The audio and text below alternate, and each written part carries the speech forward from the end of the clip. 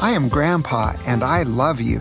I'm Grandma, and I love you too. Welcome to our podcast, Grandpa and Grandma Bedtime Stories. We share some stories that will make you laugh. We share stories that might make you cry. And we share stories that will give you courage to choose the right. And these bedtime stories will help you to dream sweet dreams. So get on your pajamas and say your prayers. Turn out the light and hear our story tonight. Good evening.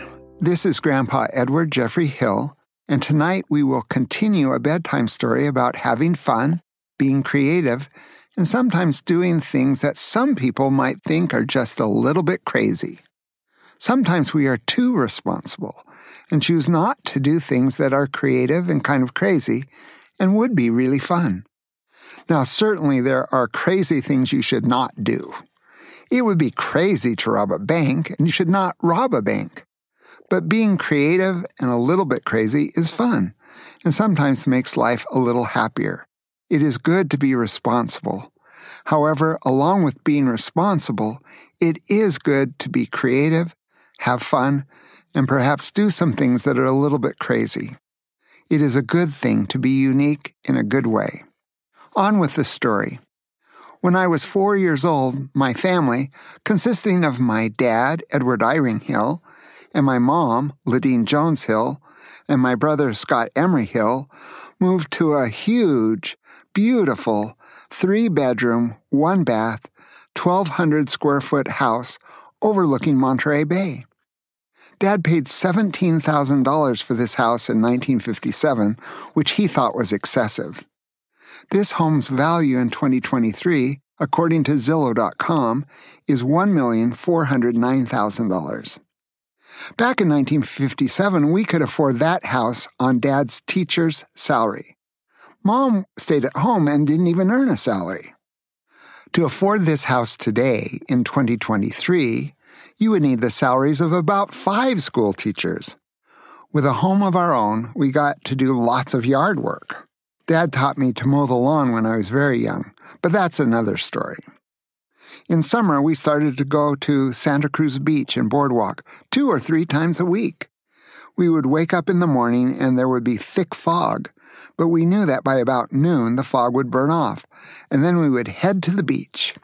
Every morning we had jobs we had to do. Going to the beach was great motivation to get our jobs done. If we got our jobs done, we could go to the beach. I learned that playtime is sweeter if the work is already done.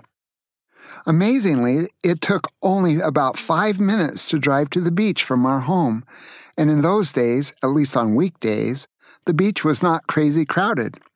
In the sand by where the waves were breaking, we could make sand castles or play in the waves. Dad liked to body surf, and he taught me how to body surf.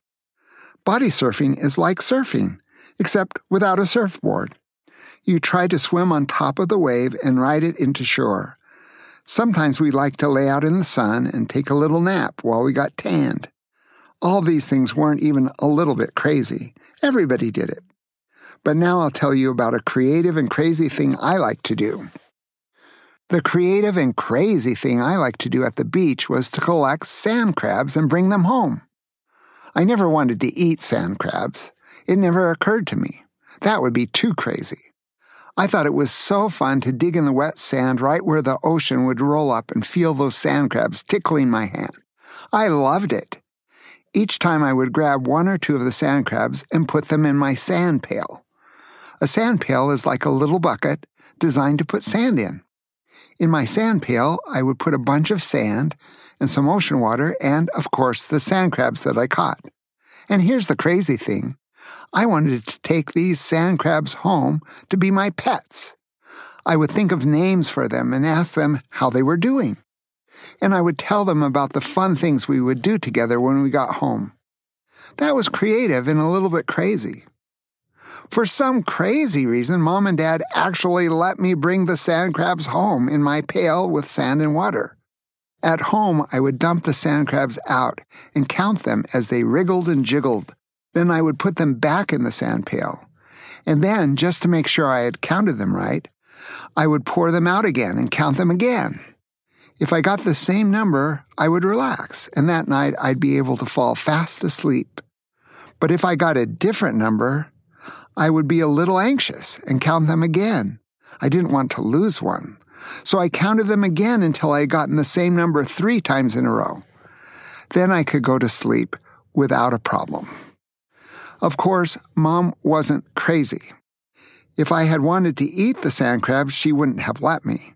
But I never wanted to eat the sand crabs. I just wanted them to be my pets. Mom also wasn't crazy because she wouldn't let me bring the sand crabs into the house. Every time I was a little disappointed when Mom wouldn't let me bring my pet sand crabs into the house. I wanted to cry and throw a fit. But then I remembered something I had learned. You get what you get, and you don't throw a fit. When Mom would say I couldn't bring the sand crabs into the house, I wouldn't yell and scream and throw a tantrum. I would just listen to a little voice inside that said, you get what you get, and you don't throw a fit. Do you know what would have happened if I had thrown a fit? Can you guess? Well, I'll tell you what would have happened. The next time we went to the beach, Mom would not even let me bring the sand crabs home. So I did not throw a fit. Mom wouldn't even let me bring the sand crabs into the garage. I had to keep them all the way outside. I made a nice little sand crab house in a cardboard box by the walkway next to the garage on the east side of the house. That's where I would count them and talk to them and play with them. When I went to bed, something crazy would happen to my sand crabs. Every night, all of my sand crabs would disappear. Every night, just before going to bed, I would say goodnight to my pet sand crabs. But in the morning when I woke up and I would go to say good morning to my pet sand crabs, they would be gone. There would not be a single sand crab left in my sand pail. There would just be a little crusty sand, but no sand crabs. No, not one. I always wondered about that. I often thought that sand crabs were very smart to escape from my sand pail and disappear without a trace. But when I got older, I got suspicious. Do you know what suspicious means? You're right. You are so smart. Suspicious means having or showing a cautious distrust of someone or something.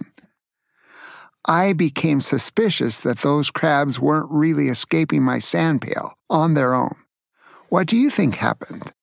I think you're right. I thought that Mom or Dad or both of them snuck outside while I was asleep, put my sand crabs in a bag, and took them back to the ocean each night so they could be set free. Is that what you think happened? Well, I'm not sure what happened, but I am sure that I had so much fun going to the beach and playing with sand crabs and doing something creative and a little crazy. And I'm so grateful that my parents, your great-grandparents, Edward Eyring Hill and Ladine Jones Hill, took me to the beach so often so that I could have fun with my brother and with my sand crabs. And I am appreciative that they let me be creative and a little crazy and bring home my pet sand crabs so I could have even more fun. It is good to have fun in good ways. I suspect all of this was more fun for my brother and me than it was for my parents. After having 12 children of my own, I know that these fun times require lots of planning and energy and work from parents so that their children can do things that are creative and a little crazy and have lots of fun. I hope you will say thank you to your parents whenever they take you to do something fun, like go to the beach, play pickleball or hike or go for a walk, or watch a movie and eat pizza. There's one other thing from this time for which I have a clear memory. It was on the Santa Cruz boardwalk when I was 4, and my dad did something that I think really was crazy. The Santa Cruz boardwalk is an amusement park, like a very small Six Flags or Disneyland. There were some rides and lots of fun things to do. The Santa Cruz boardwalk was famous because it had a giant wooden roller coaster that was built in 1924 and called the Giant Dipper.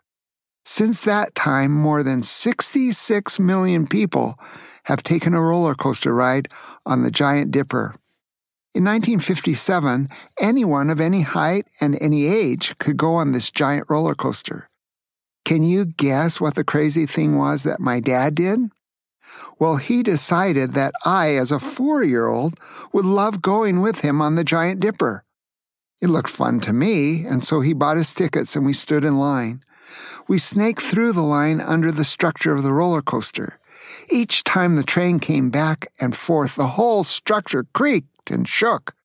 I started to get a little anxious because I could see how fast the roller coaster went and how much it dipped up and down.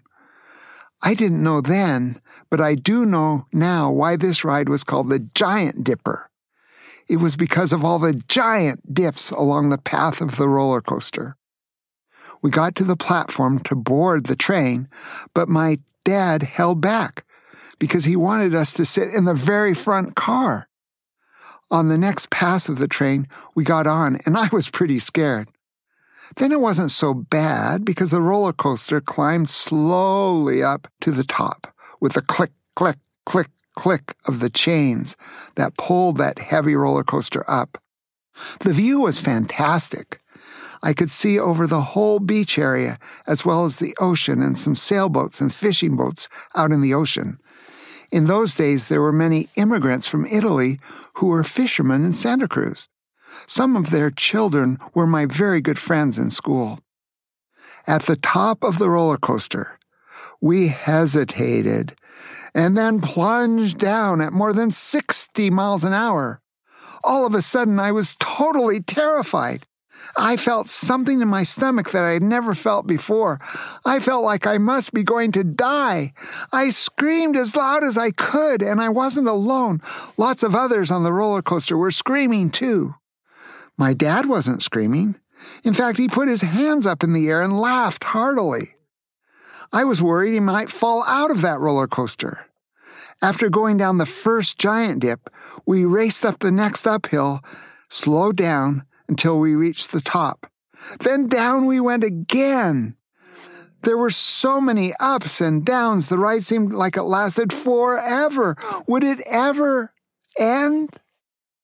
In truth, it was only 1/2 mile long and lasted only 1 minute and 52 seconds.